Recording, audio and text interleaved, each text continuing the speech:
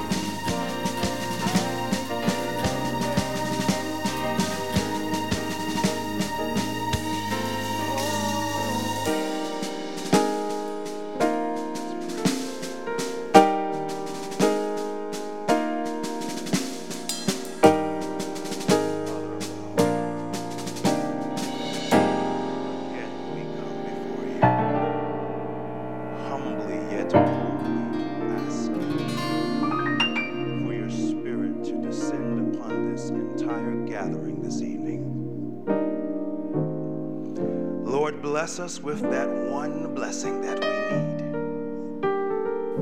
I ask again, Lord, that you would hide that for Brian behind the cross, and that you yourself would stand. There's a voice that cries out in the silence, searching for a heart that will love him, longing for a child that will give, and they're all give it all. He wants it all. And there's a God that walks over the earth. He's searching for a heart that is desperate and longing for a child that will give, and they're all give it all. He wants it all. And he says, love me with your whole heart. He wants it all today. A dark and foggy evening, and on the building top stood a lone figure dressed in black, his cape flapping in the wind.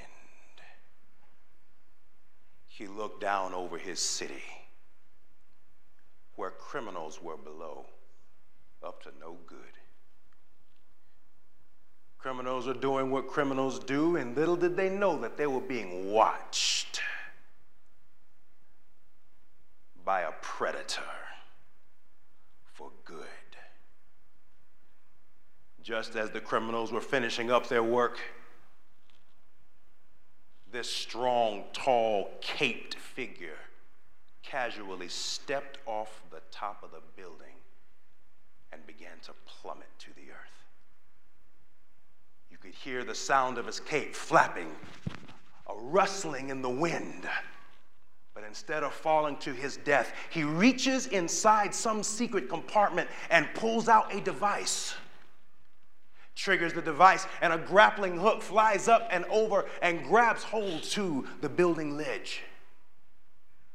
And our caped crusader, instead of falling, is now swinging, dead silent, deathly silent, dangerously silent, toward our criminals. He lets go of the hook and lands on the balls of his feet. The criminals do not hear him. They do not even know that he is there until they turn, and there is Batman. The Dark Knight. In all of his horrific vigilante glory.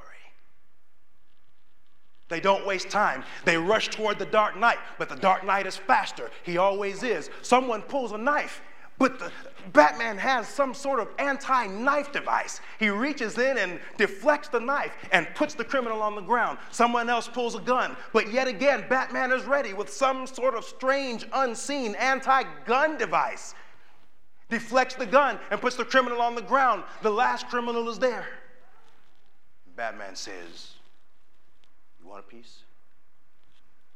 He does not. He tries to run, but Batman yet again is ready, reaches into his pouch and pulls something out and lets it fly. You can hear the as it flies through the air and wraps around the bad guy's feet. Oh, pow, on the ground.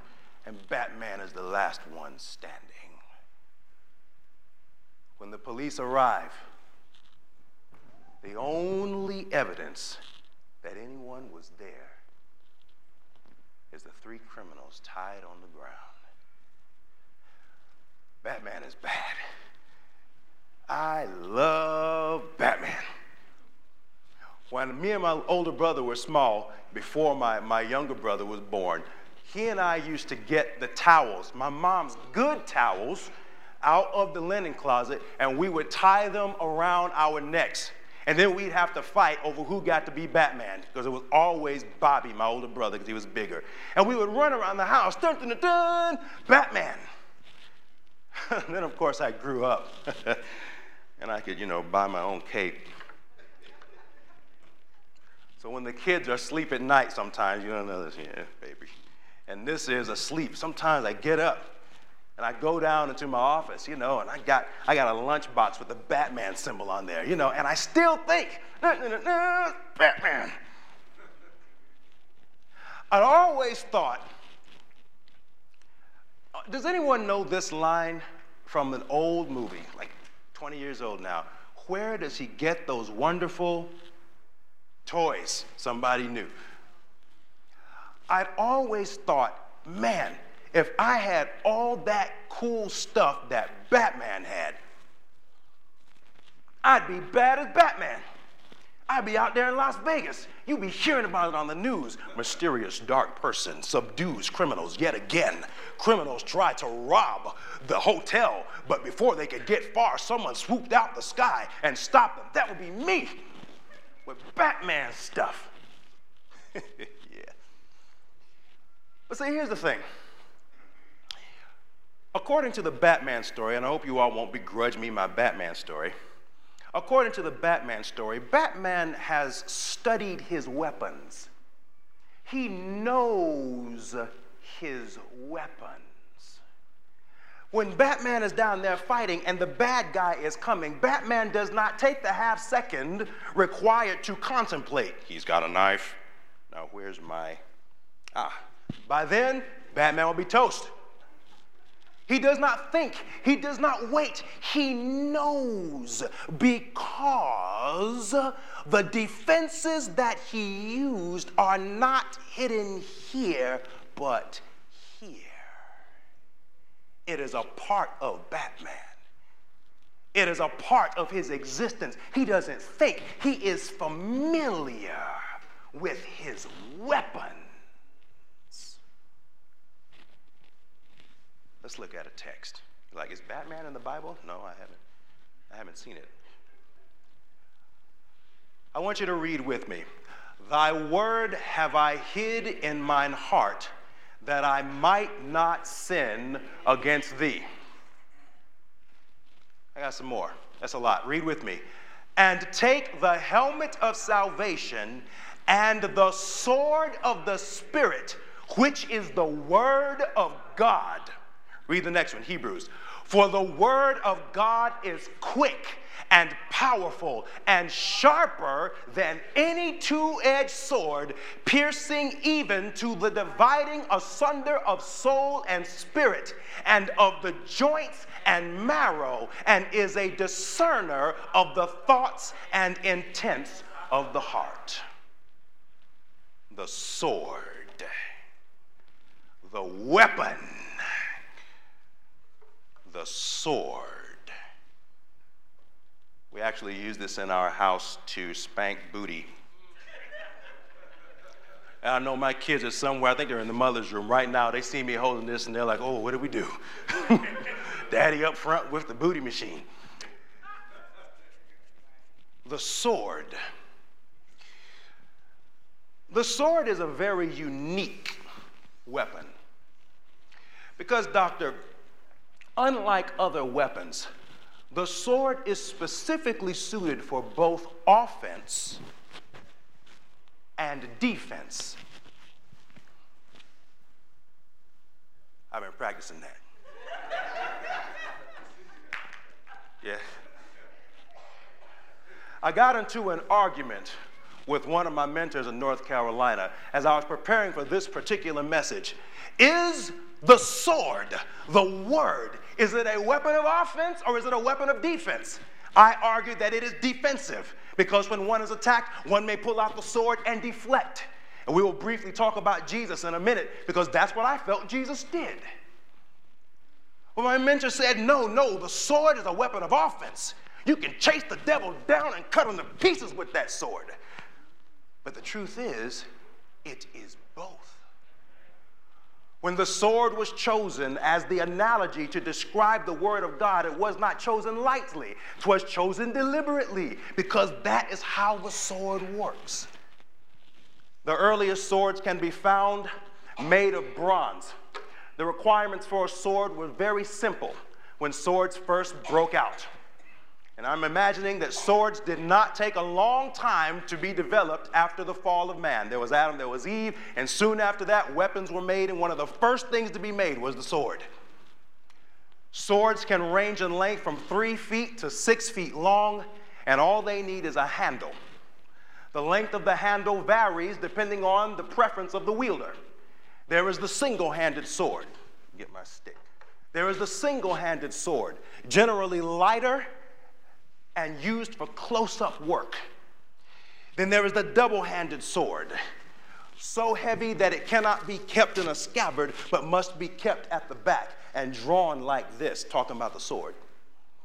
Now, originally, when swords were developed, the sword had a dull edge, and on the other side, there was the sharp edge, the business side of the sword.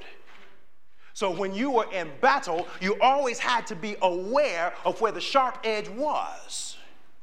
Because when it was time to do one of the only two maneuvers in sword fighting, and that is cutting or thrusting, everything else is a version of cutting or thrusting. And when there was one sharp edge on the sword, you had to know where it was.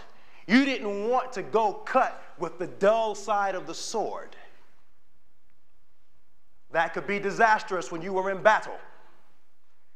That's why it was a major advancement in warfare history when some genius, some destructive genius, but some genius developed a thing called the two-edged sword. Now we have a weapon that cuts going, cuts coming. You don't have to think about it. You just swing and let the weapon do what it do. Word of God. You don't have to think about it. You just got the word in your heart. You pull it out against the enemy. It is two-edged. But the two-edged sword had a danger.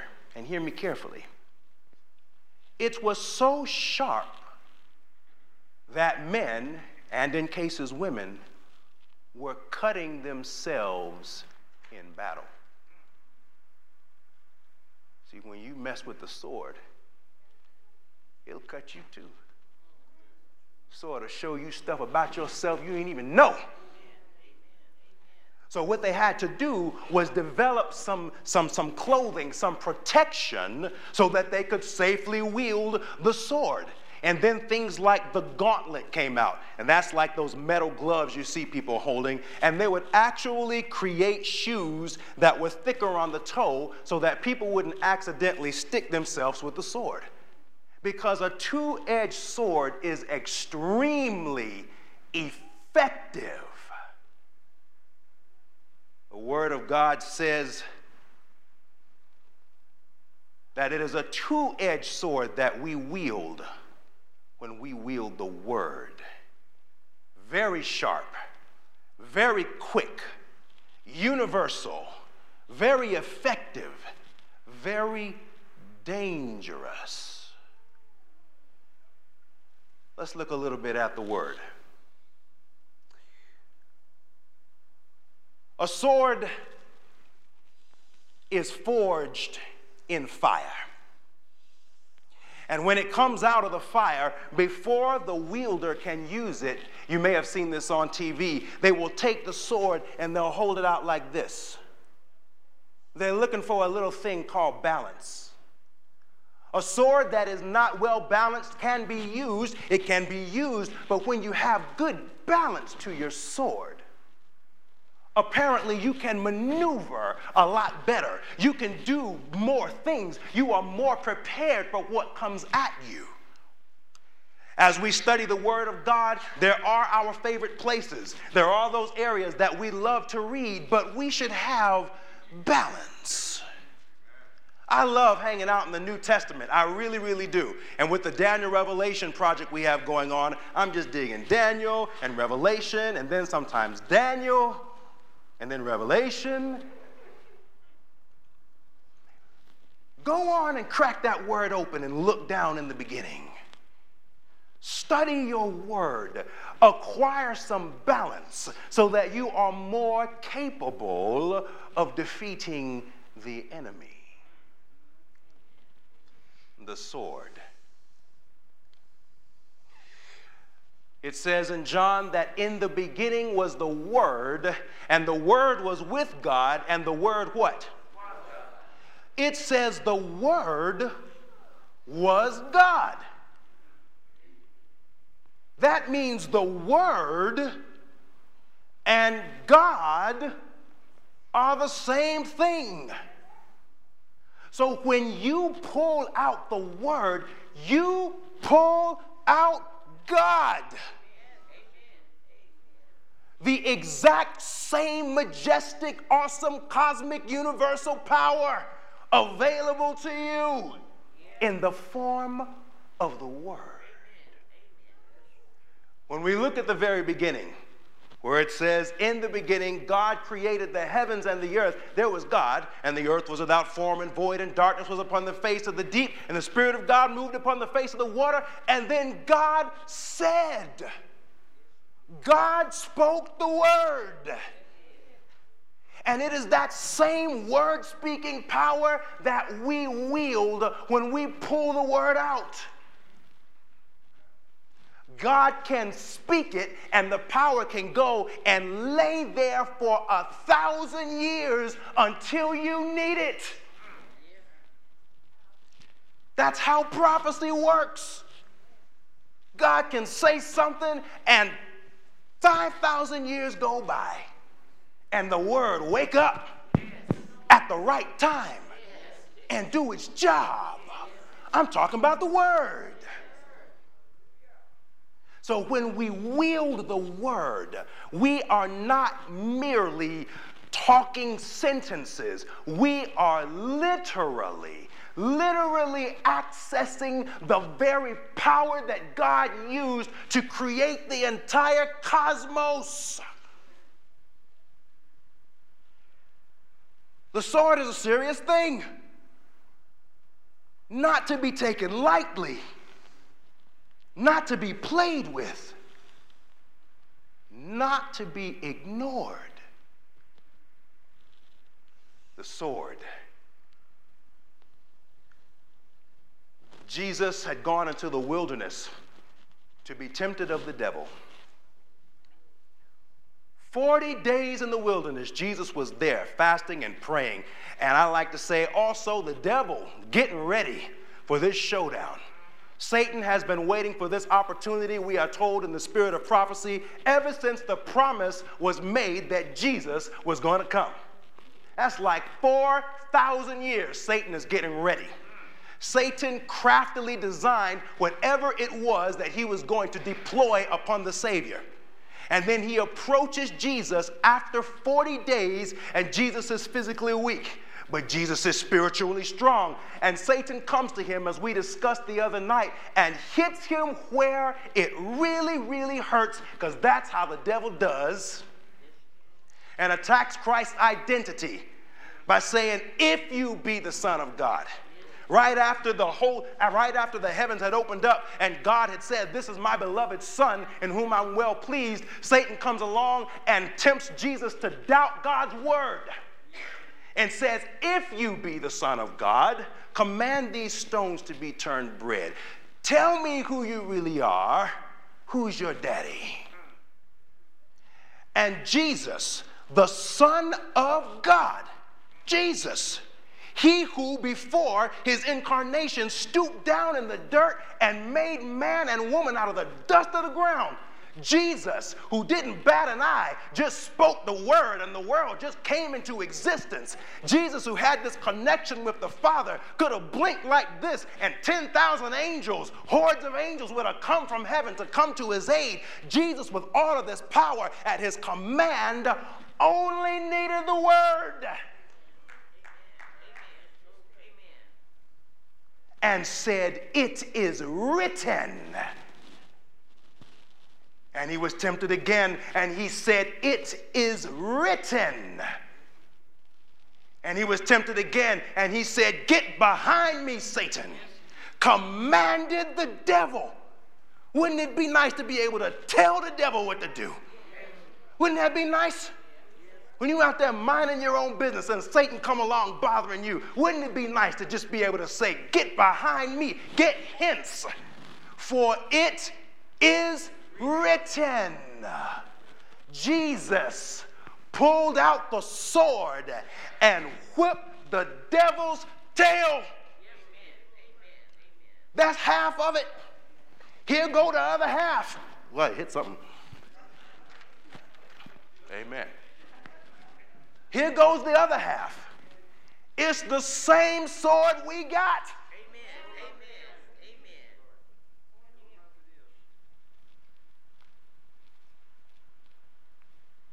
But Batman, if I had all of Batman's weaponry, I would get my tail kicked anyway. Because I don't know the weapon.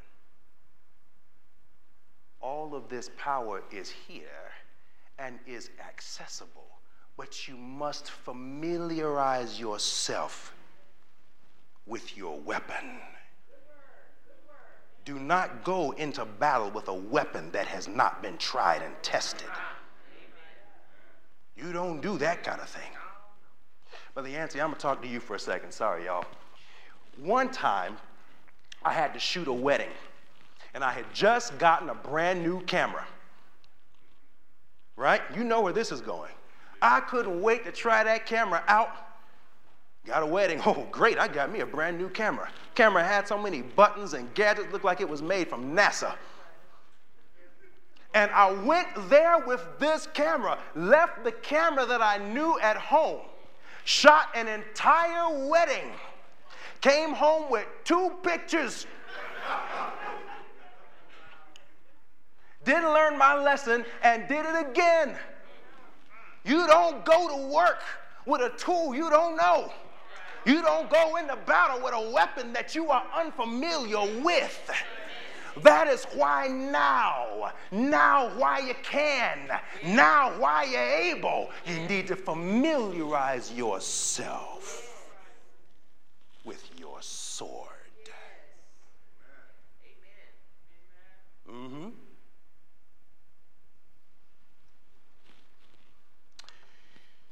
One of the most famous books ever written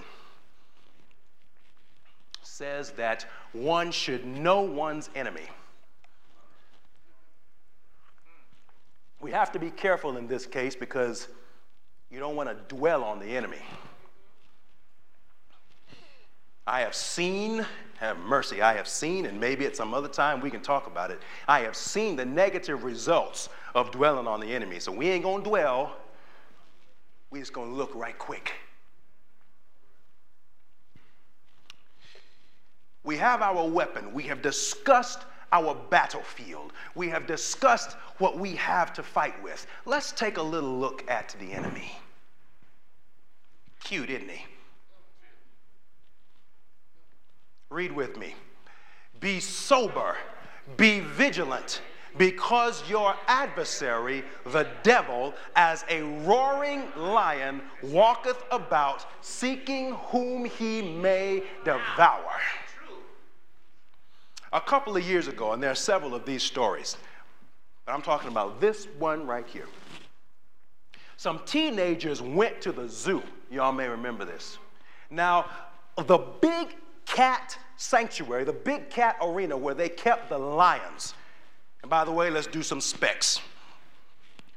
Lion, Felis, Panther, Leo, big cat, averages 250 to 500 pounds. Claws, somewhere between 3 inches and 8 inches long.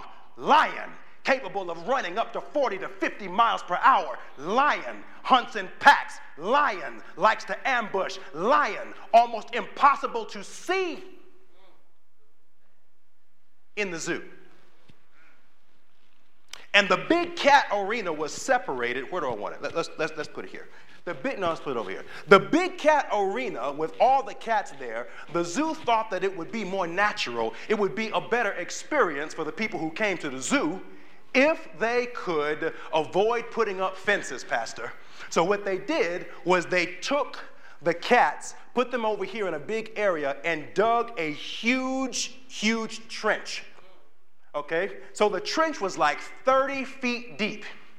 And way on the other side of the trench with a glass were the people. So you could come and you could have a look at the lions without having to look through a gate. So let me have that juice, please. Thank you.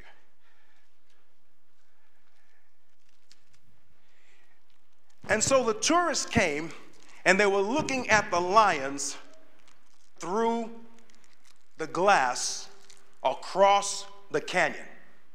This natural experience. Sorry, y'all, I have kids, and this is how we drink in our house. We used to be, wine glasses. Now it's,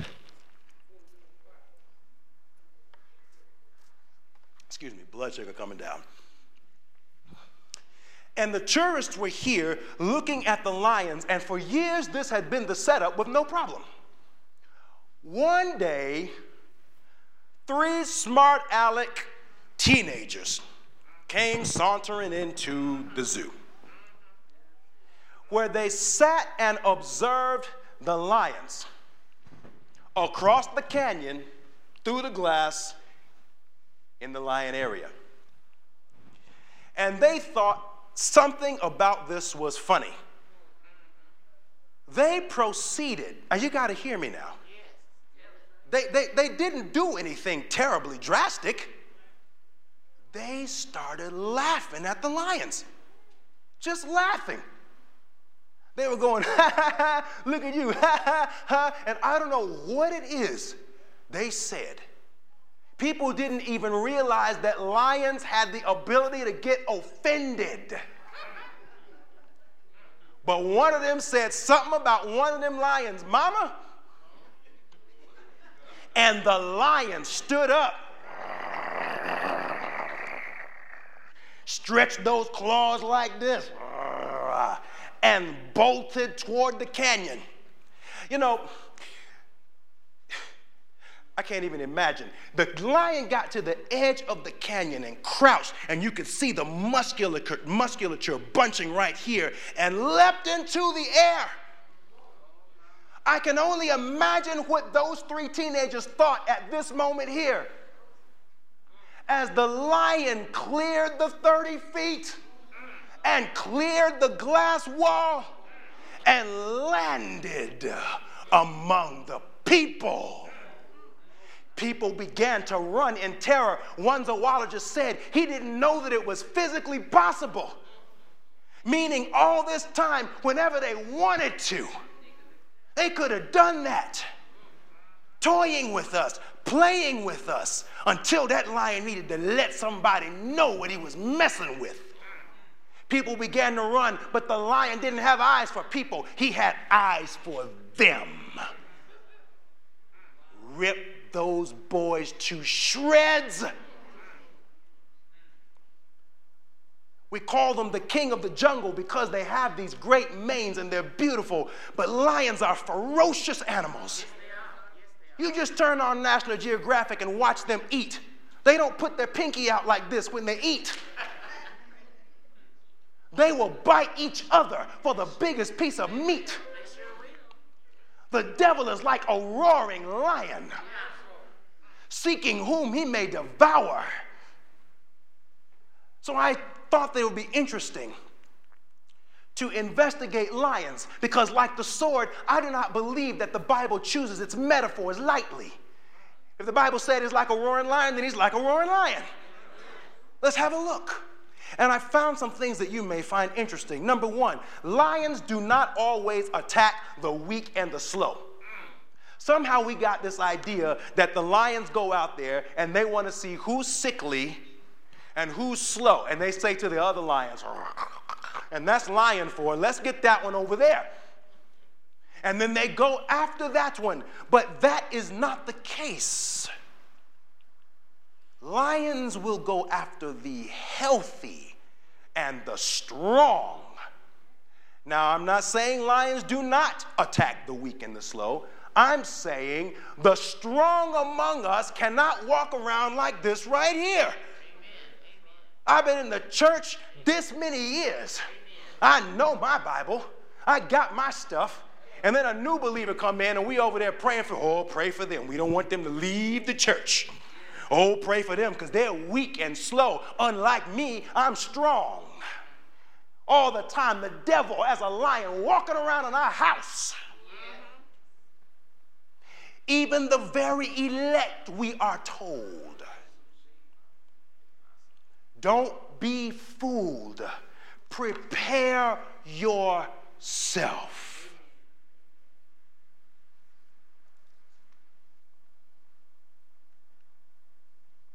Lions eat very well during birth season. So because there is winter, and there is summer, and there is fall, and there is spring, animals have a birth season. People don't have that. We can have babies whenever we want. There are other animals that are like that.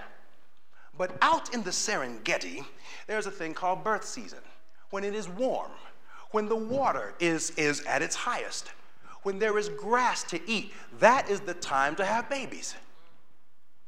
It is at this time that lions eat so well. They're so full, they're laying around on the grass. Oh, I should not have eaten that extra zebra, because there's so many youth around, and the youth are easy pickings for the lions. Young people, let me talk to you for a second. Some reason we believe that Satan will treat us like juveniles. Kind of the way it is when you break the law and you're under the age of 17. We're going to try them as a child. We won't try them as an adult. The devil does not work that way. He will come after the young, and when there is plenty of young, the devil will eat well, unless. Yes. Amen. Prepare yourself, young people. You are not too young to crack open the word. There was a reason that from the moment you were old enough to go to church, we start putting memory verses in your head. Amen.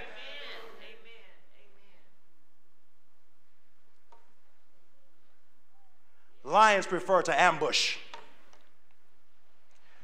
The ambush is like a blitz. And it is a very, very well-crafted technique. You don't just go running out there, because the prey will get away. It is said that out on the Serengeti, the lions are walking around, and the animals see them.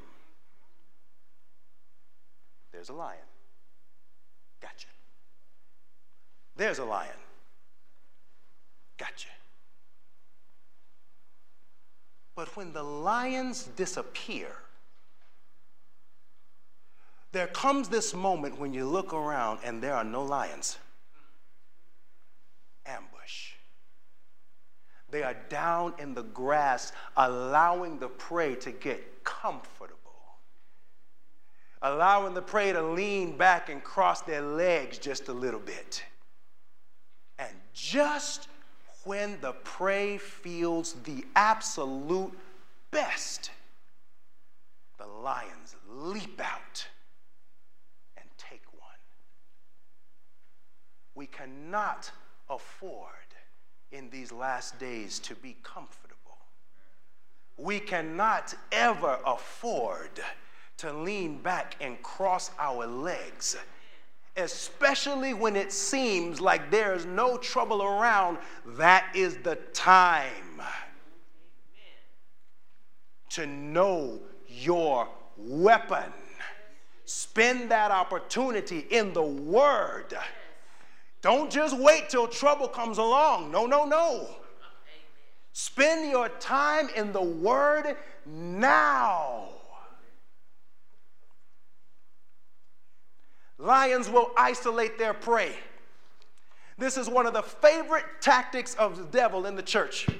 There's something about the church, and Lord, I've gone through this, and we're very, very sensitive. We'll go to church and somebody may look at us funny, right? Or somebody may fail to say something, or somebody may take our seat or take our spot. All these things are tactics to make us want to stay home, to make us want to stay in the corner, to isolate us from everybody else. Don't let it happen. There is power in numbers. Word of God says where 2 or 3. Yes, amen. And when you get together, Amen. Yes, amen. Yes, yes, yes, yes.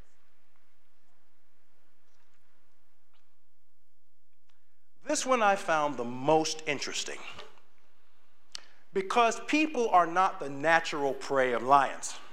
Lions do not normally eat people. But there have been instances where lions have gone rogue, they have gone crazy, and all they eat is people. You've heard these stories in Africa. These lions are coming to the village, and sometimes for years, they are dragging away the children, dragging away people in their sleep. And scientists ask themselves, what is it that goes off in a lion's head that makes a lion decide suddenly, I'm going to destroy people? And they found out that in the lion pride, there is a hierarchy. There's the head lion, then there's the lion under that, then there's the lionesses, and then there are all the little lion cubs. Well, because there's a hierarchy and there's always a big lion on top, you can imagine that other lions are always challenging to see who can get the top spot. And it turns out that fallen lions, lions that used to have a position here and now they do not, are the ones that tend to take out people. Did not the word say, how thou art fallen, O Lucifer, son of the morning? How art thou fallen? You must know your weapon.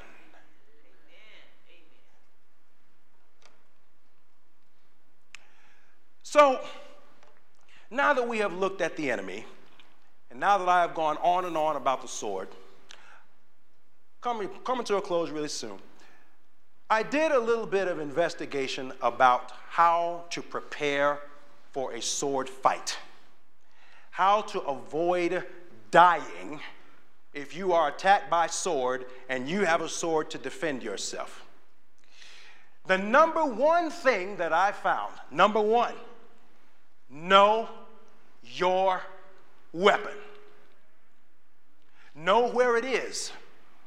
When someone approaches someone else back in the day with a sword, the person that was going to defend him or herself didn't have to look. He or she knew where the sword was and could pull it out with a rapidity that was frightening. Know your weapon. Young people, when you are in school and they make you learn stuff like the Lord's Prayer, etc., we're not just giving you busy work. We are helping you to know your weapon. People of God, when you are at home and things seem like they're very relaxed, when you get up in the morning, before you go for a jog, which we ought to do and none of us do, before you turn on the TV, before you crack open the paper, take you some time and know your weapon. Because remember, the word is God, and when you know the weapon, you know God. Number two, balance your weapon. As we discussed, it is possible to defend yourself with a weapon that is heavy on one end, but you can do more when you have balanced your weapon. Go through the entire Word of God. Know it all. Check something out that you hadn't checked out before. It will make you more dexterous in battle. Balance your weapon. Know your weapon. And the third one, my absolute favorite, always have your weapon ready. You don't leave your weapon at home. You don't find yourself in battle and you reach for it and it is not there. And you may be saying, are you saying we should carry the Bible around everywhere we go? No, that's not what I'm saying. That is why we had that first text. Thy word have I hid in my heart. Now, all of us have varying degrees of memory. Some of us can quote scriptures all over the place. Others of us need a little reminder, but that's okay, because sometimes in the thick of things, when things are moving quickly, you ain't got time to quote it anyway. But it's here. and you can pull it out because it's ready. You are prepared for battle. And when the devil comes at you, you can say, even if it's only in your heart, you can say, "Get behind me, for it is written."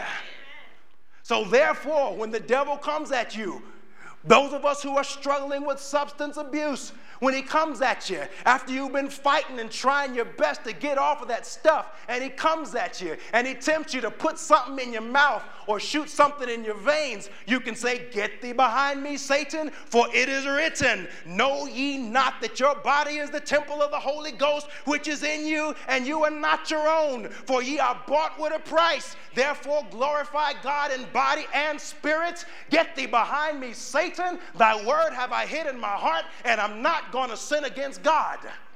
Youth, when Satan comes at you and you're sitting outside the club and all your friends are in the club and they're trying to get you to forget your upbringing and they're trying to get you to forget where you come from, you can say, "Get thee behind me, Satan, for it is written, remember now thy Creator. Remember thy Creator in the days of thy youth, while the evil days come not, nor the years draw nigh, when I shall say, I have no pleasure in them. Thy word have I hid in my heart, and I'm not going to sin against God." For the men in here, when Satan comes along and you smell the sweet perfume of a woman that is not your wife, and she goes by and you get a glance of the backside and it pleases you, you can say, "No, no, no, devil. I'm not going to sin, for it is written, drink waters from thy own cistern and running waters out of thy own well, and let your wife's breast," yeah, I said breast, "let your wife's breast satisfy thee at all times, and be ravished by her love. Thy word have I hid in my heart, and I'm not going to sin against God." When Satan comes and he points to the things in your past and he says, "Look at how dirty you've been. Look at how bad you've been. Look at how filthy you've been. You do not deserve grace. You do not deserve the cross. You do not deserve to be saved." You can say, "Get thee behind me, Satan. Get on back there, for it is written, by grace are you saved anyway. I couldn't have been good enough anyhow. Not of myself. It's the gift of God, not of works, lest anybody should boast. Thy word have I hid in my heart, and I'm not going to sin against God." And to the people in here who've been sick, the people in here who've been suffering, the people in here who are burdened with physical ailments, Satan is whispering in your ear, it is not of God that you feel good. It is God's intention that you always be in pain. God doesn't want you to be well, but get thee behind me, Satan, for it is written that they that wait upon the Lord going to renew their strength. They will mount up on wings like eagles. They will run and not get weary. They will walk and not faint. Thy word have I hid in my heart, and I'm not going to doubt them, and I'm not even going to pout about them. I refuse to sin against God. Take your sword in hand and be ready, for the devil cannot defend himself against the word.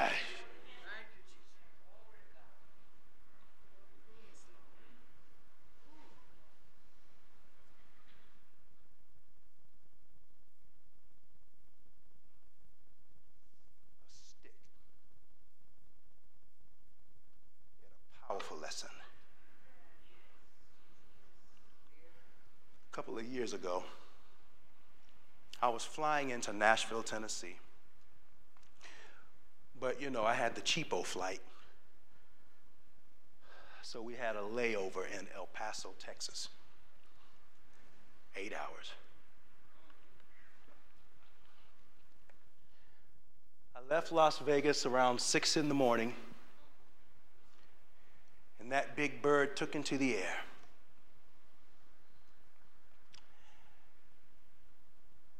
And it flew over some slightly cloudy skies. And in truth, the plane was not really full of people, Brother Jason. It was sparsely populated, which made it a comfortable flight. And isn't it always this way? all this room, I'm sitting there, and this lady comes in and sits right beside me. And I don't want to say anything. It's a free country and all that. But, you know, in my body language, you know, I'm like,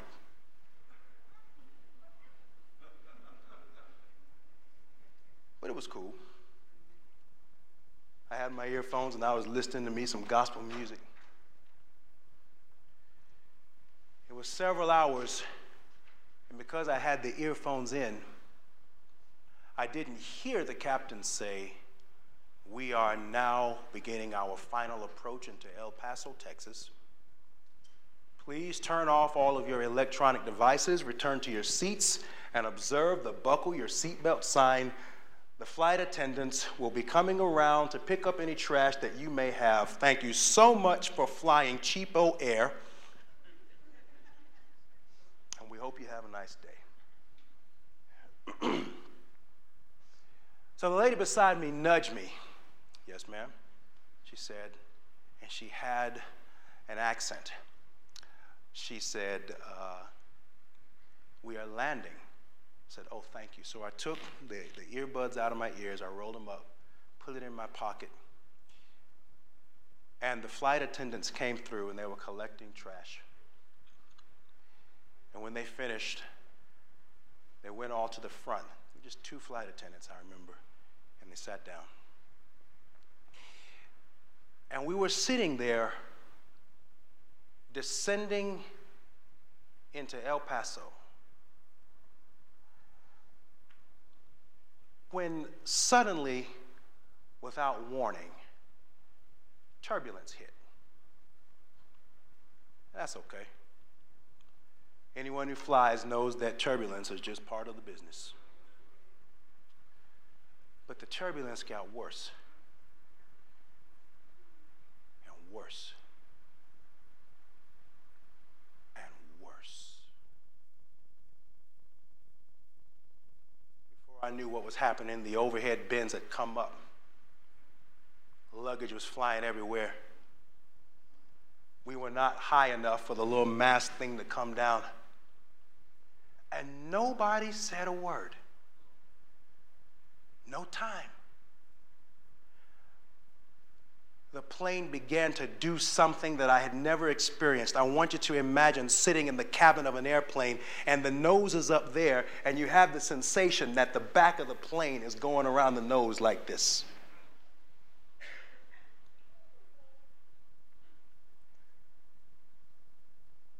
I looked out the window and I could see the city of El Paso and I could see the airport that we were heading toward, and my heart sank as I felt the captain pull the plane away from the city.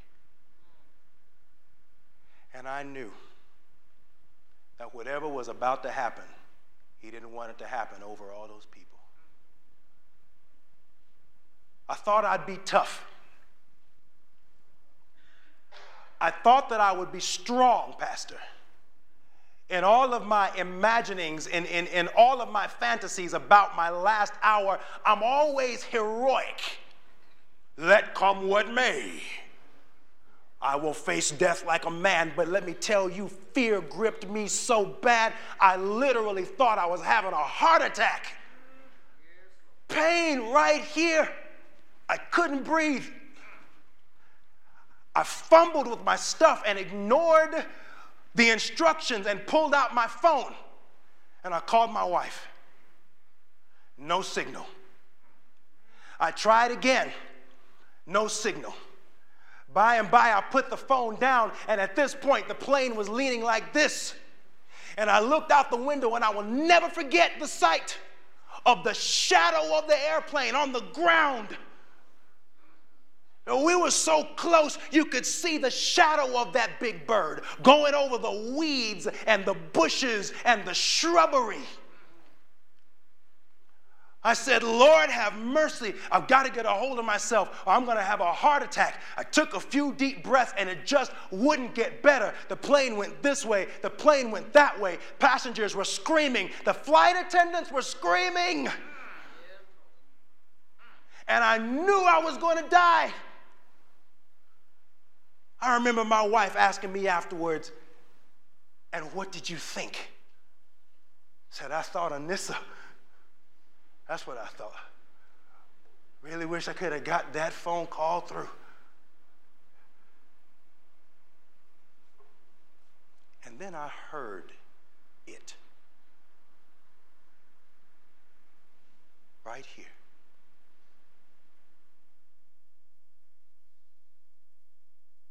Our Father, who art in heaven, hallowed be thy name. Thy kingdom come. Thy will be done on earth as it is in heaven. Give us this day our daily bread, and forgive us our debts as we forgive our debtors. By this time, there was almost pandemonium in the plane. I didn't even think anything of what it was I was hearing. All I was aware of was the pounding of my heart. I thought I was going to die. The fear was pain. Forgive us our debts as we forgive our debtors. And lead us not into temptation. Lead us not into temptation, but deliver us, Lord. Deliver us, Lord. Deliver us from evil. For thine is the kingdom, and thine is the power, and thine is all glory forever. Amen. And don't you know, maybe the plane was going to straighten up anyway. Maybe the captain got control, but I believe that the word came out of that lady's mouth and entered into the machinery and the mechanics of that plane, and it unbroke the broke, and it fixed the unfixed, and the plane settled out like this, and we went down to the ground on a cushion of the word.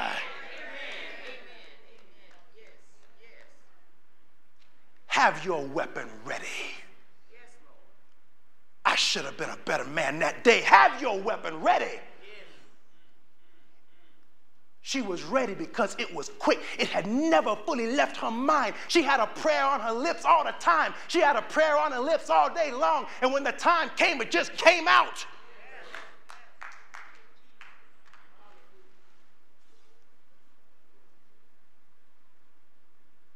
The word. Know your word. And that is how we shall defeat the devil, for the word itself is God. When he comes at you, I mean, for those of us who are struggling, I'm serious. I talked to the pastor about compiling some texts that we can release on Sabbath. You just say it out loud. Just say it. Say it. The Lord is my shepherd, I shall not want. Just keep saying it and see how it is that your behavior changes. Say it. Keep it on your lips. There is power in the word. I don't know what happens, but somehow when we verbalize the word, the power is activated and stuff goes down. Amen. Everyone, please stand to your feet.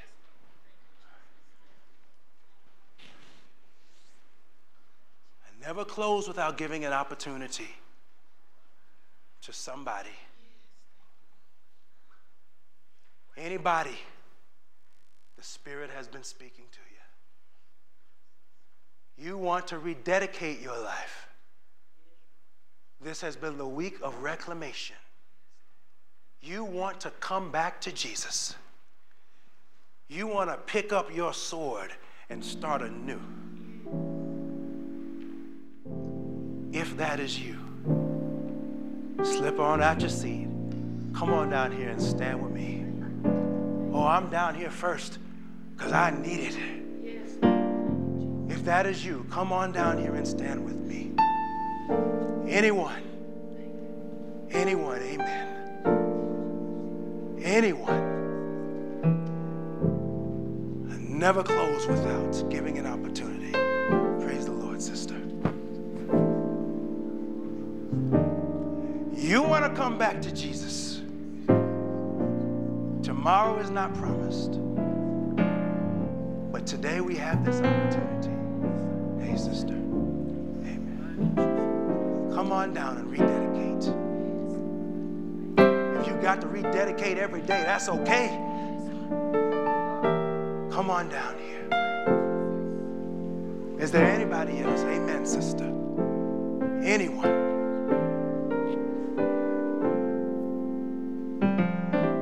You want to rededicate your life?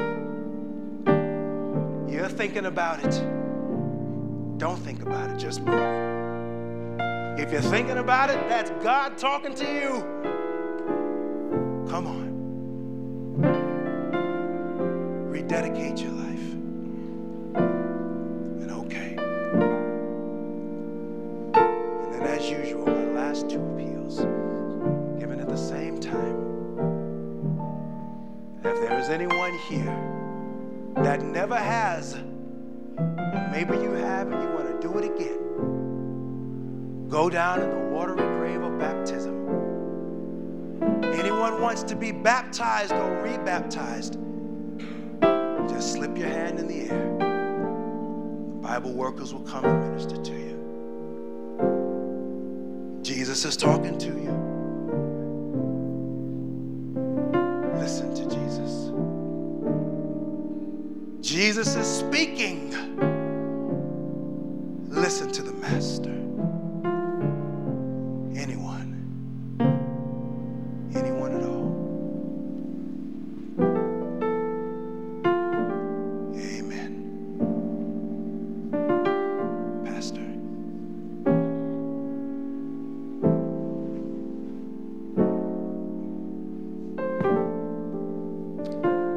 Lord in heaven, you have heard the appeal.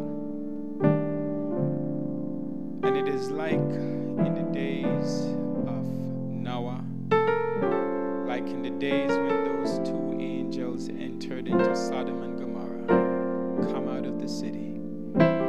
There's an appeal that is being ushered in right now by each and every one of us, Lord, ministers under the guidance of the Holy Spirit. And we're asking now, Father, that you please be with each and every one that responded. You know the condition of their heart. They have pledged, Lord, to stand and fight in the battle. And we know the battle is the fight of faith and to keep you in view. I pray, Father, that you'll anoint each and every person, Lord, that is in this struggle. May our swords not grow dull and rusty, but it will be bright and shining from constant use. We pray, Father, that your Holy Spirit will seal those that made a decision for Christ tonight to say bye-bye to the world and welcome to Jesus. We pray, Father, for even those that's online, that's rededicating themselves now, perhaps in their living rooms, wherever they may be, Father. Please, Lord, answer the call. And that as they surrender their lives, truly, Lord, they will know that we serve a risen Savior. We thank you for the word, Lord. We thank you for the preacher. We pray that these words will continue to ride upon us, Lord, until all on the altar we lay. Bless us now, Father. Empower us according to your Shekinah glory, according to the name of Jesus Christ. The name that only brings salvation. We pray these things in Jesus' name. Amen. Amen. Amen. Praise the Lord.